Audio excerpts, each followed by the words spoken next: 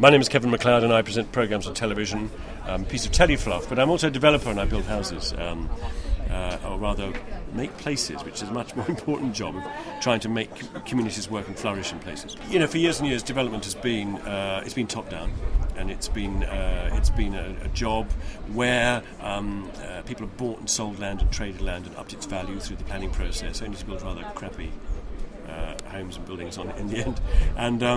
And I'm much more interested in the Gandhian approach, which is the bottom-up democratic approach, where people, as communities, work together to empower themselves, to take control, and it's often just down to a handful of individuals having a conversation with a landowner or a local authority or a local organisation and finding, they could do something, they could take matters into their own hands. And there's nothing more exciting than seeing people taking control for where they live.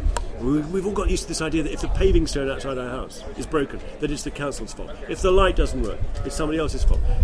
Whereas, actually, no. Neighbourhoods where we live are where we live. They are ours, and we should be taking responsibility for them. We should be taking ownership of them, and we can do that through all kinds of models like community land trusts and all kinds of other ownership models.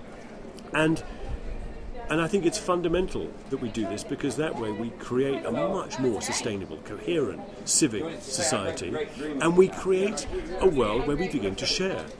And maybe I think the work you're doing, and I think the work in Totnes and Atmos is I think it's important, because Totnes was one of those early transition towns. And so to see it flowering, to move on to the next kind of level, the next stage of community empowerment and ownership, I think is really exciting. But I think it also speaks volume for where the whole nation, indeed, where as a society we could go.